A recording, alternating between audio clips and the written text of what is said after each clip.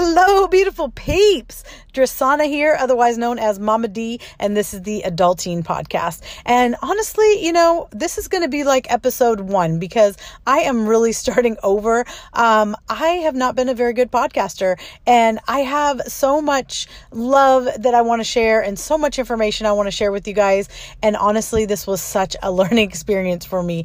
I didn't know anything about podcasting, and I have currently started doing a lot of interviews on my Instagram, and I decided I should be using this and putting this on my podcast. And truthfully, with the podcast, I was editing way too much, and that was intimidating for me. So I am just going to leave my ums in here and my, you know what I'm saying, and all my little quirkiness, and you're just going to get me, because that is going to be much easier for me, being authentic and just making it work. And I will get better, I promise. I hope you'll stick around, and I hope that you love the content. Currently, I am running a 30-day challenge that is completely free that you can find on my website at drasanamos.com. And it's about finding your own inner peace, because I just want to help everyone find mindfulness and just feel better. Because when we feel better inside, we act better and we take better care of ourselves, and we have better external relationships, and we can love people harder, and we can love ourselves more. And really, self-love is really where it's at. And so I am doing a 30-day challenge, and I'm going to start posting the audio from the videos that I'm doing on my Instagram TV. And this is the very first one that I've converted, which is with my mother, because she is just such a light. My mother has been studying under Osho, who is a spiritual teacher. She's been studying under him for the last 40 years, and she is just so amazing, and I love her so much, and I hope that you guys will too. Let's get into it. Here's my mama, Pararto Sereno. Well, the first thing I want to say is I'm the proud mama. That I am so blessed by the children that I have, my daughters, and they continue to teach me. They always have taught me. Drasana especially. I had a good friend, Priya, who kind of acted as a grandmother, and she used to always say to me in very cryptic ways, as she had, she is your guru, she would say to me, no matter what she was going through. And so sometimes, as gurus do, which the word guru, some people have trouble with, but so I'll just say, the word guru is simple. It's a Sanskrit word, and it means darkness and light. So actually the gu is the dark, the ru is the light. And a guru is someone who brings light into the darkness. So you probably have a few gurus in your own life. Everybody does. And one of my main ones was Drasana, who's sitting right here. And sometimes, the dark gets really scary, and then the light comes in, and you see that you were just making monsters where there aren't any. I think that's one of the roles of a guru. So the other thing I'd like to say about myself, I guess, is that I'm an author, yes, but particularly a poet, and that is how I've made my living for the last many years. Now that's surprising because most people don't make their living as poets. I teach poetry, but I've been very blessed. It's been over 20 years that I've been teaching children, which have become also my gurus. I've called them that, actually, to my friends. I don't tell them that. But they teach me, they remind me again, which is what children do. They just remind me of so many things. We can maybe talk about that as we go on. So I would say that being a parent probably was one of the most important phases of my part. And phase is not right. I'm still a parent, really, is one of the most important parts of what has made me who I am. And I'm really happy to be here. Yes, and I am also like the same, like being a parent, like definitely made me who I am, and especially because like I started doing the mother role like really early on, like yeah, and sometimes I talk about that, and I'm like, like human bodies are actually like meant to make babies at that time, so I mean it's not like my body was doing anything wrong or I was doing anything wrong, but like in our society, and that's where all the conflicts came up, because in our society it's not built for kids to have babies at 16, 17, you know, whatever, before the 20s, really, it's really, really challenging, right? Because like the way that society's set up. So it's not like anything's wrong with like, you know, sexuality in teenagers, because it's actually normal for them to start like being curious and start thinking about that kind of stuff. I even remember telling you when you first got pregnant, I said, you know, you would be a wonderful mother. I don't know if you remember me saying this, but I said, I have no worries about you as a mother. It's the rest of it that is going to be difficult. You know, the licenses, the cars, the money, the telephones, all that. That's the hard part. And so. And you never know what you're going to get when you get a baby. Like you could have a healthy baby, you could have a non-healthy baby, or you could have twins, or you know, I mean, you know, there's just like there's a lot of things that can happen with that. And like being a teenager and in this society, it's like really like if we were living in tribes, you know, it might be a whole different setup. But I always like to point that out, like, because I don't like the idea that like there's something wrong with someone that like had babies as a teenager, you know, or that there's like, you know, that they should be shamed in some kind of way. And I also don't like the idea that I'm promoting teen pregnancy in any way. So it's like this, you know, this balancing act that I play, because, you know, I do want to like support teenagers in whatever they're doing. And like, it takes a while to like figure yourself out, especially in this society, and like doing that with another human and being fully responsible for another human. It just makes it like so much more challenging, you know, and that you have like so much awesomeness to give. It doesn't mean that you're not going to give that and you have an awesome human that you're going to put into the world too. It's just that delaying that in this society, I feel like I encourage that, you know, with Jazzy, and I have like an 18-year-old now, and a 16-year-old son, you know, and 27-year-old twins, and I don't even have, I'm not a grandma yet, so so far so good. Yes, and not that I'm not going to love that. I mean, being a parent and I'm sure being a grandparent, like being an auntie, it's like my favorite. I just love children.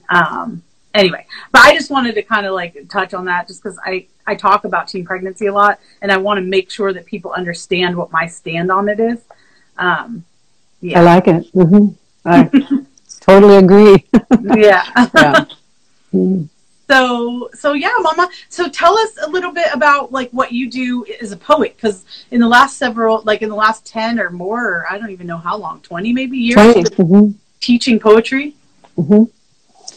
Well, you know, what I've learned is second graders, for example, well, even before that, but second graders have more words. They understand everything in a certain way. I mean, not those things that we just talked about that make being a teen mother difficult, for example. Right. They don't understand those things. But mm-hmm. they understand much more than we think they do. And what they understand is the connections between things, which actually education teaches us to divide things. That's what I think. So we put things in boxes, and it's useful. It's useful. You know, you have your mathematics and your geometry and your cooking and whatever you've got. You're learning all these different things. And then we get things more and more tightly in boxes, it seems to me, through education. Mm. But a child, at the very beginning, when I first worked with first grade, second grade, if I say to them, which color drives a sports car?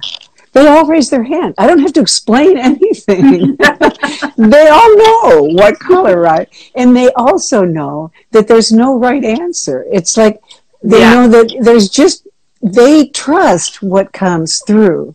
And so my job as a poet is to really encourage that, is to make sure that they see how precious that is, that they have their own sense of things. You know, like who lives in your pocket?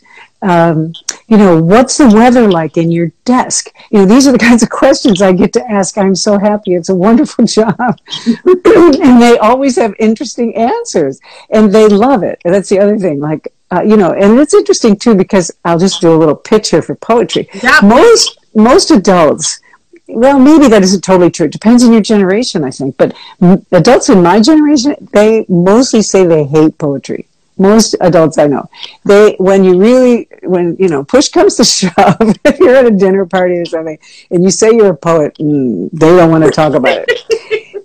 And because they've got this idea, that poetry is this esoteric, weird stuff that nobody understands, and who would ever want it, Although, when somebody's getting married, a baby's born, someone dies, they reach for poetry. So there is that. But most people, think poetry is just this weird thing. So I'm not even sure why I started that, but what I would just say is that poetry is the language of the imagination, of the heart. The word imagination has magic in it. I hope I keep the magic alive in myself. That's what the kids help me do, and in them. So, yeah. So, the 30-day theta is about like holding a space for theta in the nighttime and in the morning, but also like learning how to like get into like alpha and theta states, like in the brain during the daytime. So, like being aware of what that state is like when you're kind of heading towards bed and you're waking up in the morning, your brain is already slowed down. And through meditation, we're trying to slow our brains down again, right? To like the alpha and theta states, which are actually where kids are at up until about 7. They spend all their time in alpha and theta. They don't even go into delta like we do all day, and then sometimes we're in gamma. We get really, really fast. And their thoughts are more organized because I was talking about this before, and I hopefully it's a good analogy because I keep using it. There's a hand mixer. When you put a hand mixer into the fluid, if it's on a low speed, it's really easy to control the ingredients. Everything kind of just spins around and you neatly are mixing something. But as you increase the speed, if your bowl's not deep enough, right, then you get a big spatter all over the place.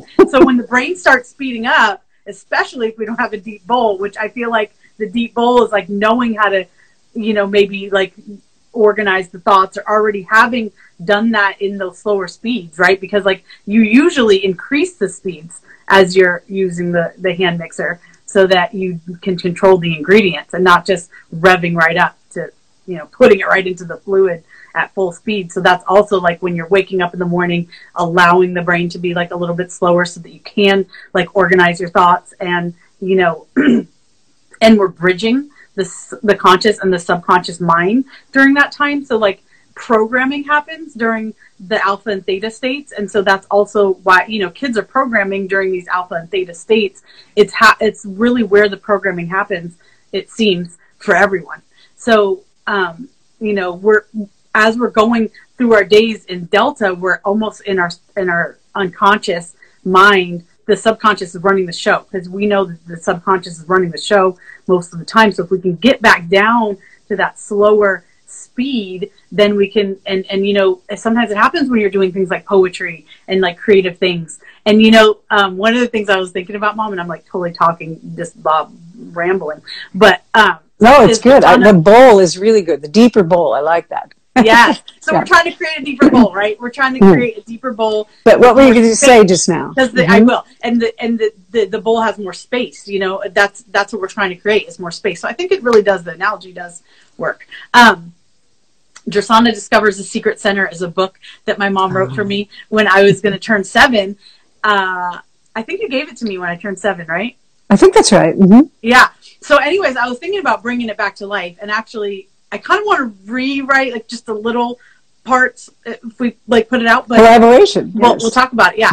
I have it, on a digital copy now, but Drasana Discovers the Secret Center was about almost like going into theta and like into alpha and theta, like being, in that sacred space of when the brain is like slower. So like what Drasana Discovers the Secret Center is about is like dreams, and it's actually about lucid dreaming, which is really cool. Like about, it's for kids about lucid dreaming and how to like manage your dream, like that you're in control of your dream. And it talks about in there how you're there when you're in your creative space in this secret center, right? So not only do you get there when you're dreaming, and you can lucid dream when you realize it, but you're also there when you're creating, and when you're doing poetry, or when you're writing, journaling, things like that. Your brain really does actually slow down. So that's the secret center. I love it. I never thought of it that way. I was like, she wrote me this book about like what I was going to do like 40 years later. That's incredible. Well, time is circular, not linear like we think. Yeah. So, yeah, it goes around. And I love that because, when I'm working with children, you'll see some kids, biting their pencil, and they're worried about getting it wrong. Mm-hmm. And I'll say, oh, don't worry. You can't worry and write a poem at the same time. There's no way. The poetry mind is outside of the worry mind. Yes. So it's interesting. Worry and whirl, they're probably connected. That thing that happens inside. So, yeah. So, and I think, go ahead. I was just going to say, I think the creative process has been my life calling, really. I did my master's thesis in psychology on the creative process. So I did an experiment that was basically, I don't know if you know this, but I did it way before you were born. And it was, I exposed people, not the control group, but the experimental group, as they called it in those days, to opening up their senses. So they smelled things and tasted things. We did a whole series of things for a couple of weeks. And then we tested their creativity, and everybody's creativity got better, of course. So, but the idea was that, we have to open in order for new things to come up. So it's a receiving. And I think the theta, delta things you're talking about, the wavelengths, there's more possibility of receiving. That deeper bowl is a more receptive place. Yes. Like if we can clear out more space, like, by like journaling, or something at nighttime, or even like, I feel like, when I listen to binaural tones, like it just helps my brain to slow down so that there can be like an organization during that time of day. Because, sometimes like we're watching our phone all the way up until the time when we go to sleep. And I've talked to adults about this recently that, they're having problems like putting their phone down at nighttime, even grown-ups, that know better. Right. And it's like me, like I know better that I shouldn't have my phone next to me at bedtime. And so, but still I would do it sometimes. And so that's also one of the reasons why, I'm encouraging other people to do the same thing I'm doing, which is now I plug it in across the room at nighttime. I put on my tones, and, that goes all night. Like, I have like either nature, or I have binaural tones playing all night. And then when I wake up in the morning, it's still playing. And to me, like that, just really quiet. I like having the music at nighttime. Or you could, set it for like a timer if you don't want to have it all the way through the night. But at least having your phone away from your body is the goal for at least like, 10 to 30 minutes before you go to bed. That's one of the goals of the 30-day theta, is to like disconnect from the device. Cause like I was talking to my friend Connie, and I was like, this thing has like a pull on us, this blue, and we have so many of them. This is like not the only one, is the phone. Like we have the computer and the TV and the iPads and whatever. And they emit these positive ions that, actually like charge us up.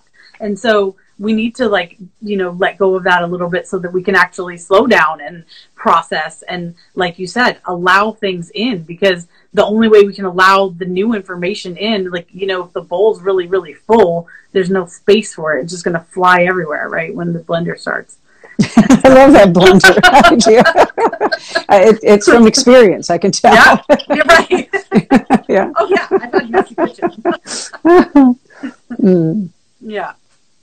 So I love that like, and so, I think, poetry, like, and journaling, you could just write like freely, you don't need to be like I wrote the 30-day theta journal with prompts, but like, it doesn't need to say anything. It just needs to be whatever's coming to your mind, because like sometimes we just like dreaming is almost to me like like mental purge, you know, Mm-hmm. that you're doing. And so you're also mentally purging when you're just getting it out. It's like when you're talking to someone, you know, and it feels really good, like you just got to get it out, you know. Yeah, So yeah. sometimes Mm-hmm. journaling can do that for you as well. And in the new prompts, one of the things that I encourage people to do is write a letter to somebody that they want to forgive, because sometimes it's hard to like say things, you know, but we want to say it and we need to like get it out at least. And we can, somebody that's passed away or somebody that you don't really want to talk to, you could write them a letter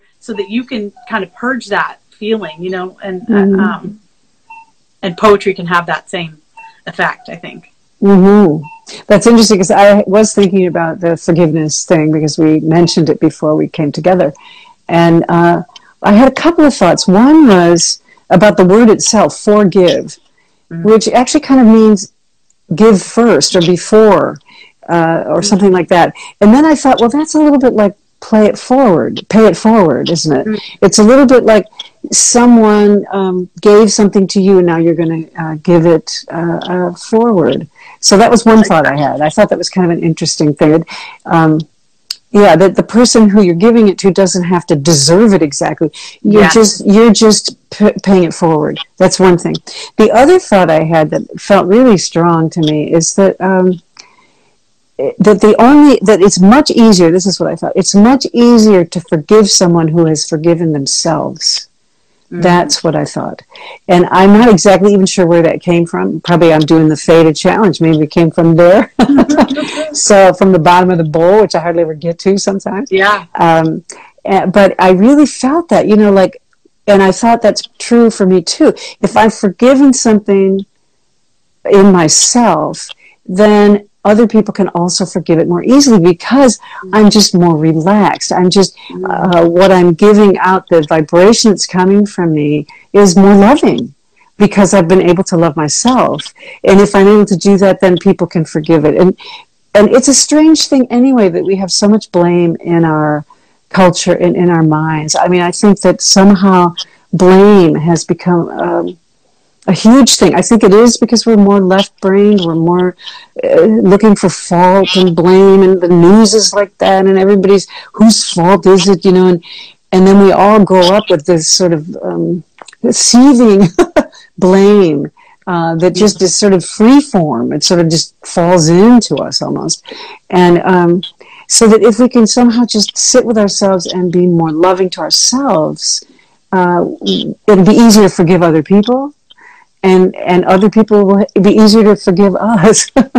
Whatever. Mm-hmm. I agree. And when we forgive ourselves, like actually we respond to people and the world differently, you know, because like when we like, especially as a parent, like if you're not forgiving yourself for stuff, then you're projecting onto your kid sometimes, you know, a lot of the time probably, the things that you're afraid that you did wrong. You're trying to prevent them from doing it, right? And like you're constantly trying to prevent them from doing it so much that you sometimes even push them into it, because it's like Connie and I were talking about, again, my friend, we went live a couple times, about what you tell a kid is what they hear. So when you tell them don't do something, all they hear is the rest of it. They don't hear the don't part. That's actually something we use in poetry. Yeah. You know, this poem is not about an elephant. There's no elephant in this poem. You won't see his trunk. And you've got an elephant in the room, you know? Yeah. Right. So, exactly. Yeah. Yeah. She was just saying, you know, when we tell kids don't run, then they of course run. But if we say walk, use walking feet, you know, and I was saying it's the same with teenagers, you know, is like, you know, you got this, you know, like Brandon wanted to sign up for his driving lessons, and he's, you know, trying to put the blame on mom that we haven't signed up for the driving lessons yet. And I said, as soon as you get to the credit card part, you get me. Or if you have a problem before that, you can get me. But I'm pretty sure that you can figure that out and you know, get to that point where all you need is my credit card for me. All you really need is my money, right? At this point, you've got a lot figured out, you know, other than the money thing at 16. Yeah. I mean, you know, obviously there's tons of things to figure out still, but telling him that he could, you know, was like enough. And then he had his first driving lesson yesterday. So very good. Yeah, it's like some of the rules I make in poetry class when I get to older kids. Usually I don't have to worry about this with younger kids, but there'll be kids who say, "What are we doing?" And I'll say, "I just spent the last 15 minutes telling us what we're doing." And so I say that's not really a question that's allowed. You can tell me, I get this, but I don't get this. You show me that you listened to some extent. What part did you hear? Mm-hmm. Yeah, that part. If you tell me that, I'm willing to answer any question. But if you just say, I don't get it, no, it's not allowed. And I've actually seen, once I started that, I did see in one teacher's classroom, I don't get it, and what are we doing? We're on her, she had it on her wall, big sign. These are not allowed.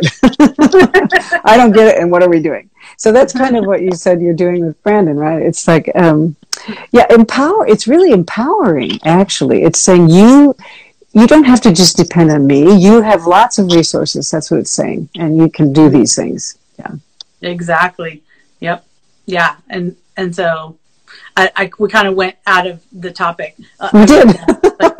I lost my train there. But yeah, but let's go back to forgiveness maybe about that. And I just want to say I forgive you, Mama, for everything. And I apologize because I know I was not an easy kid. And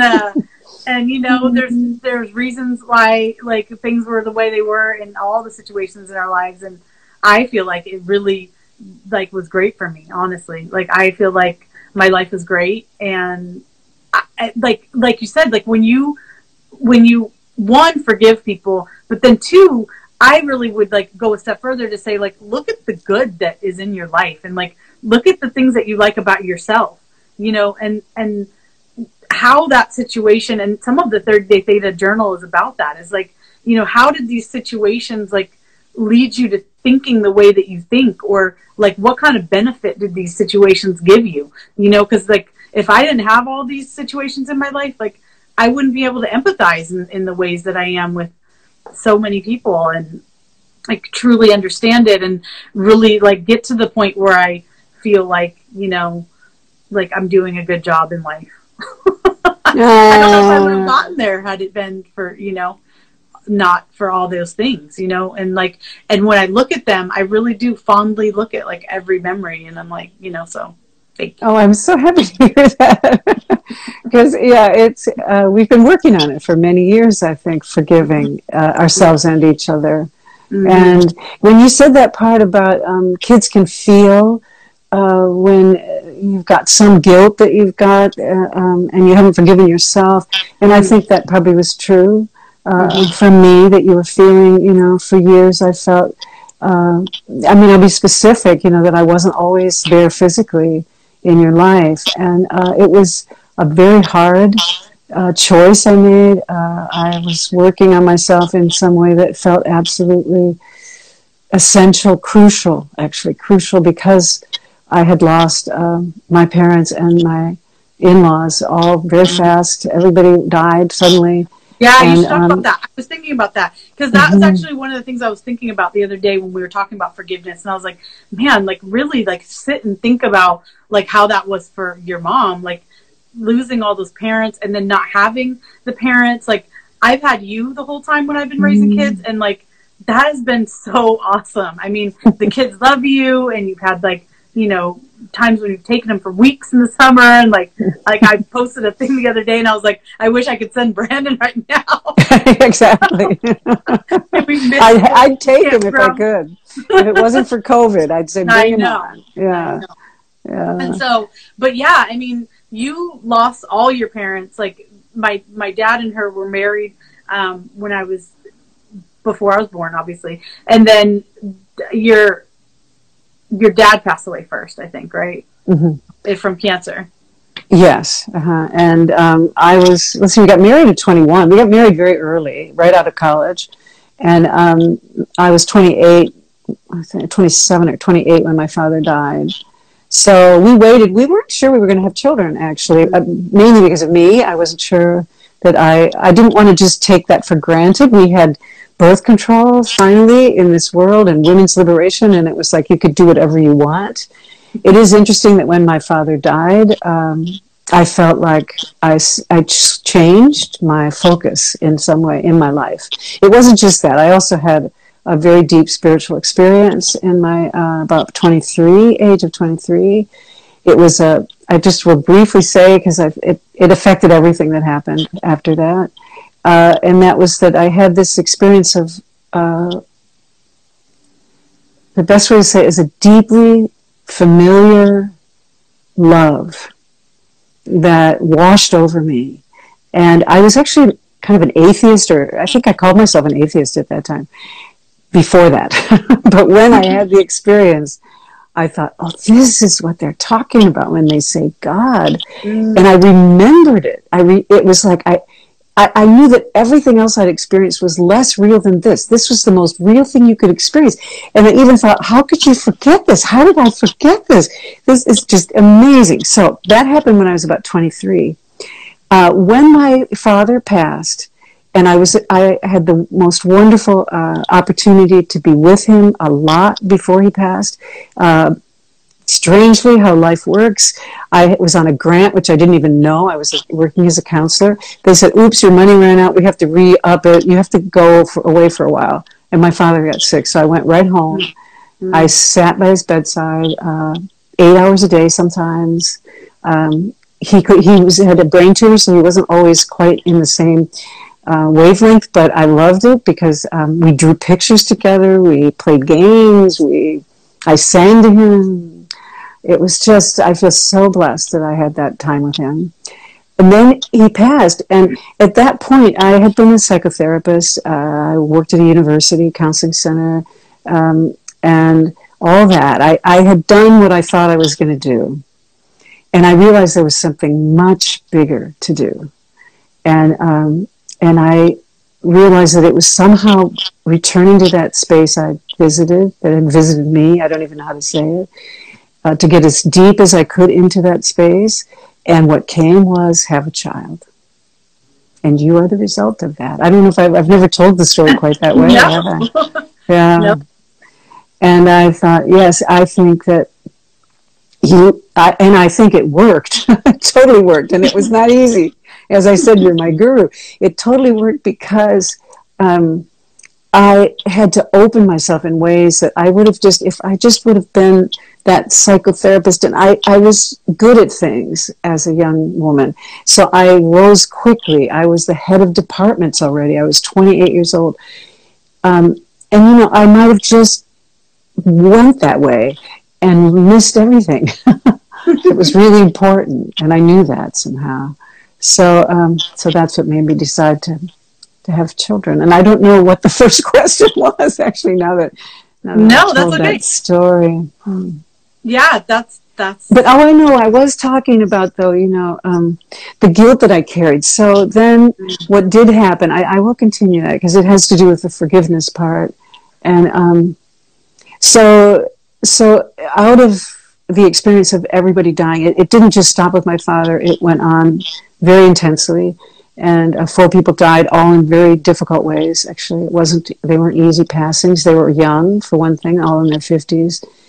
And then my husband and I were in such different planes of existence, really. I deeply love this man, as Rosanna knows.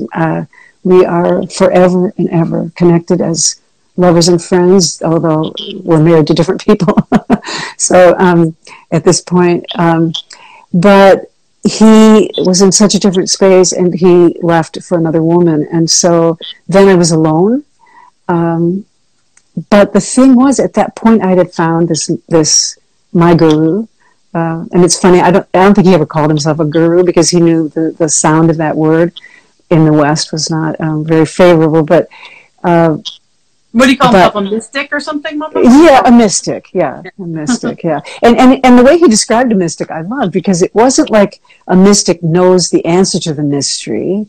The mystic lives in the mystery. So in other words, the mystery just gets bigger. It doesn't get like solved. It's just like the more, and that's interesting. Even as I say it, I do feel some success in that. I don't always feel utterly successful as a meditator or any of that. It's a long path, and it's not easy. The mind is so. and the mind is so strong, and the culture is so strong at creating that mind. So that's why it's good to unplug, like what you're saying. And but I do see, a little bit of that progress in a sense.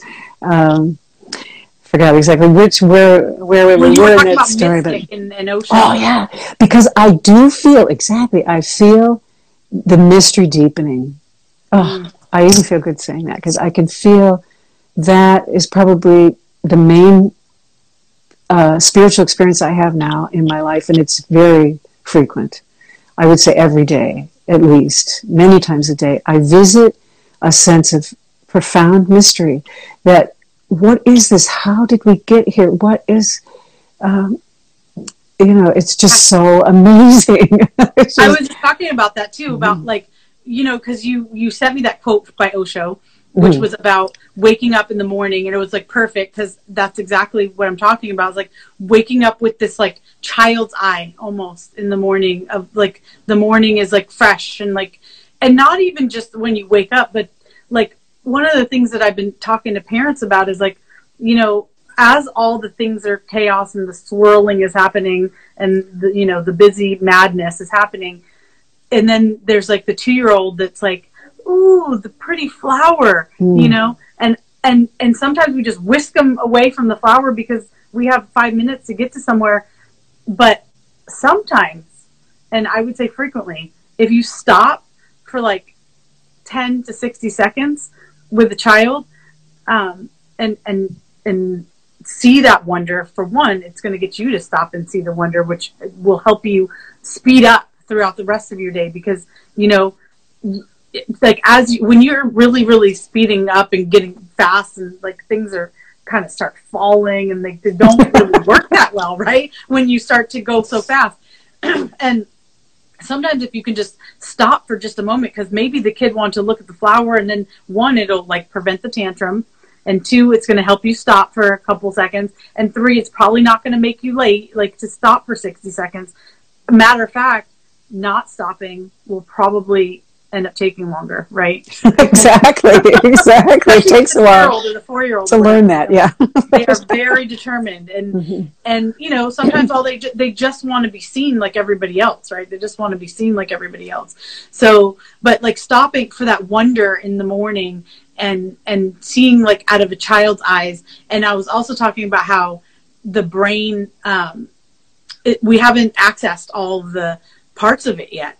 And so that's kind of the mystery, right? It's like we keep talking about how we're only using 10% of our brain and whatever. And like, how the heck are we going to get to access it if we don't like intentionally do things that, help us access other parts of our brain, which is actually slowing down, because in the chaos, we can't like really reach all the pieces of the ingredients down at the bottom of the bowl, right? Like you said, like the mixer's going so hard, you can't even hit the bottom of the bowl, right? The flour that's down there at the bottom, you need to turn it down for it to get that. So yeah, I like it. Makes me want to go make something with the mixer. Right? I know, it's the season to be making stuff. It's a good one. Yeah. Yeah, there was something else I wanted to talk about when you were talking, but I can't remember. Well, I didn't quite finish the thing about leaving you, because that was really where the forgiveness, I feel, has to come in. And that is that, so in that chaos of being no partner anymore, no parents, but it isn't just that, I missed all those people, but it was more, I even told people that where I worked at the counseling center, I said, psychology, Western psychology doesn't deal with what I'm touching. It was that experience I had of that profound memory of familiar love, but also with my parents as they were dying, my father in particular, there was something very beautiful there. And West just sees like death is bad and over, and what is that other thing? So those questions were very deep. And then I did find Osho, the mystic, and my husband decided to go with another woman, and it opened the possibility for me to meet him, and I went. And I did spend time back and forth. Luckily, you actually got to meet him yourself, and I don't know what your memory is like, but to me, when I sat with him, I was in that space that I found by accident years before. It was a loving, familiar, spacious, deep bowl.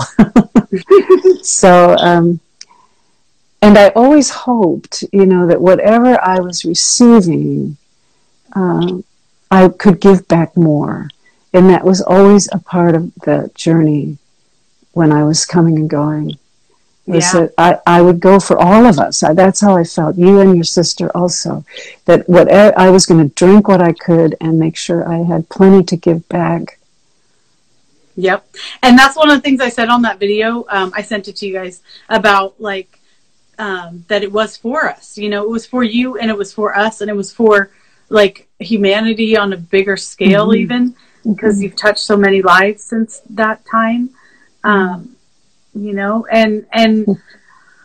I think that it was beautiful. I really do. Like I said, I mean, one of the things I wanted to say is that, teaching kids meditation, even though I didn't practice it my whole life, I was somehow able to go there, even in my whirlwind of raising 4 kids and not meditating. And,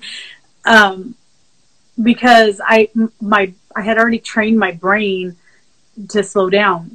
I'm not saying that you should go without practicing meditation, but what I am saying is if you teach kids meditation, that they might actually be able to slow their brains down, even if they don't decide not to practice meditation for a while during their lives.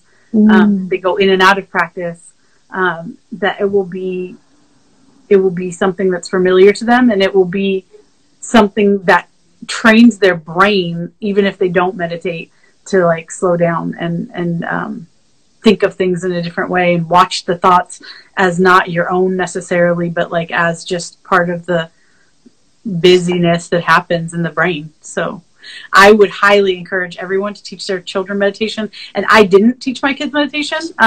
My twins are doing it now. They taught themselves meditation, and with Jazzy and Brandon, I'm teaching them now. This is sister. I'm going to see Zaya and her today. Oh, yay. So, and Zaya has brought up even more of the wonder of when you get to be around a little child again, you just I mean, it's so amazing. They're our teachers. They really are our teachers. Yeah. But I was just, and I wanted to jump back to the thing about the mystic, Osho. He did not say he was God, and I just want to make sure that that's clear, that gurus don't, I mean, I would say a good guru or teacher, spiritual teacher, whatever the heck you want to call them, isn't claiming that they're God or that they're some kind of prophecy at all. That's not what he was doing at all. He had a message and he wanted to share it. He had ideas about how we could, live differently, and he wanted to share that, and he created it. And I think he had a really great idea, about how to live. And I think he was amazing. And also, I also think that he was human. And, when you watch the Wild Wild Country, which is about his experience, you'll see that there was a human aspect of the whole situation. Yeah. And what I would just say about the Wild Wild Country is that it's an outsider's view. It doesn't show the inside view at all, really. Mm-hmm. And so, it's a journalist's gathering. Those people never were there. Yeah. They actually just looked at footage that the journalists gathered with a kind of prejudice, and really. Mm-hmm. So, there's a whole other side to the story. Yeah, and it's not like I was dancing naked or whatever, and whatever, if I wanted to, that would have been okay too, probably. But it wasn't I just feel like there's this weird, with that Wild Wild Country, undertone about that experience, that is not how it was for the people that were experiencing it. Exactly, yeah. Yeah. And his ideas were so forward thinking. Now it would probably be received differently. There's people that are now more open to like meditation, and like just because you're Christian doesn't mean you can't meditate. Like actually there's places in the Bible that talk about meditation. If you know, it depends on your perspective, right? Like you can always there goes my sister again. There's parts in the Bible, and I was even reading last night because I was talking about chakras, and I was like, "Oof, am I going to like offend some of my Christian friends by talking about chakras? Like, is that illegal?" And you know, there's different schools of thought on it. Like, you can interpret the Bible however you want to interpret the Bible, but I would say Osho was not necessarily going against the Bible. Oh, not at all. No, I just don't feel like I feel like when you like, there is no wrong path to God. Like that's, you know, like everybody's so stuck on like, what's the right path to God. And like this 30-day theta challenge doesn't have anything to do with like my spiritual beliefs. It's about actual like things that we know about the brain and the way that the brain works. And then holding a space for that. And like, whatever that means for you, maybe it's listening to your pastor, maybe it's listening to Osho, maybe it's, you know, saying positive affirmations. It's whatever your soul is needing right now. And like, there is no wrong path to God, and it's all the same path. I mean, it's all leads to the same entity. There is no separate entities. There is no, you know, Allah and I am, and then, you know, Hindus got whoever, you know, all these names that we call this like huge power that exists here, God or the universe, whatever you want to call it, it's all the same forever, whoever we are. And I just want more inclusion. Like, that's a message I really want to like help people understand, is like, there doesn't have to be so much division and like fear around other people's beliefs. You know, just because you don't believe it, it doesn't mean that it's incorrect. And it also doesn't mean that they're not going to get to God. And love is what it feels like when you hear it. Yeah, exactly. Yeah. And I feel like we've all felt it. Like, and you know, they say we can measure the God experience, you know? Like when we do like brain scans, like when somebody's experiencing God, like there's this measurable thing that happens. And that's real. And it's real regardless what you call him, how you practice whatever that love is. And yeah, the 30-day theta challenge is just to help you, like I said, slow your mind down and like get a connection between the conscious and the subconscious, and like be able to organize the brain a little bit more, you know. And so you got to be my guru again. And I want to say one more thing, and maybe we should go, but and that is that my morning meditation, which now I'm getting up earlier, you know, somehow my inner clock is getting me up at like 5 something. And so it's great because that means I have time, and I just sit. And I was kind of just thinking of things actually this morning. A lot of things was thinking about. And all of a sudden I thought, oh, wait a minute. Remember that meditation that you put up, you know, to think that the day is going to be really beautiful and really joyous. And I thought, oh, I forgot to do that. So after I'd sat there for half an hour or something and planning a class or something. And, so I did it. I sat there and I really felt that like this is going to be a day full of really amazing joys. Yeah. And look at this. In fact, that's why, I don't know if you saw, there were some tears coming a while back, and that's what they were coming from. I thought, oh, wow, it worked. My day is full of joy. So this 30-day challenge really works. Yes. Yeah. I in the morning, not touching my phone is so big for me, you know, like not going right to my phone. And then I let my mind go, you know. And then one of the things I was talking about too is like sometimes in the shower, I'll go in the shower and then just like practice gratitude. Like, oh my gosh, this water is like so great. Like, thank God I have this hot water and a towel, and like where it's just coming automatically out of this magical spout, you know. And then like the other night I was like rubbing my arms, and I was like, oh, arms, you are so good, and thank you so much for all the things you do. I just wanted to repeat this again because I think, you know, talking to our cells, like every cell in our body is alive, you know, they do something. And like, you know, there's that movie Heal that talks about people healing themselves, right, like from ailments. And that, you know, I'm not saying that like it's this magic potion that's like going to be like you're all going to be all better if you just do one thing and you're going to be fixed. It's a lifelong journey, like you said, for one, and it's done intentionally, you know, like constantly. And I think like really even like speaking to ourselves, like, and tell, you know, what the internal dialogue is around, you know, like, oh, my stomach hurts or whatever. Like, stomach, what are you telling me? You know, like, what do I need to do right now? You know, why is my neck is kind of feeling like, do I need to stand up right now? Like, do I need to stretch out right now? Thank you, body, for reminding me that I've been sitting in this chair for 5 hours, not getting up, you know? And, yeah, just the being in tune a little bit more. And, anyway, yeah, that's. Amen, sister. Yeah, Mama, thank you so much for coming on. And if you want to learn more about my mom and her journey, she's written multiple books. And the first one, she talked about like the death of her parents and my dad's parents and the divorce. I think all that's in your first book. It is. Which is Everyday Miracles by Parto Sereno. Is it Parto Sereno? It's just Parto, that one. Parto. Everything else is poetry, mostly. That's right. Illustrated. Causing a Stir.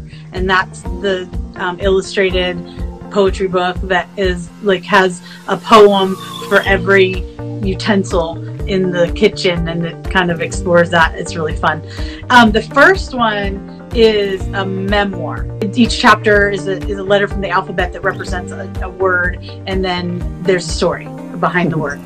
And so I always say, yeah, it's not in chronological order. It's in alphabetical order. Right, alphabetical order.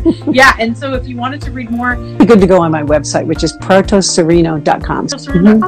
Yep, and offering anything that someone could join? I do a Zoom poetry class for adults. I've actually got 2 sections of it because it's pretty popular, and I limit it to 20 people on a screen. So I'll be starting again January 19th with a new workshop. Go to your website. We should find it because you're going to put that. Yes. Yeah. Cool. Awesome. That was such a good conversation with my mama, and I am so glad I got to have her on here. I just love her so much. And if you want to find out more about the 30-Day Theta Challenge and what I am offering, you can go to my website at DresannaMoss.com, or you can go on my Instagram, and there's a link there in my bio.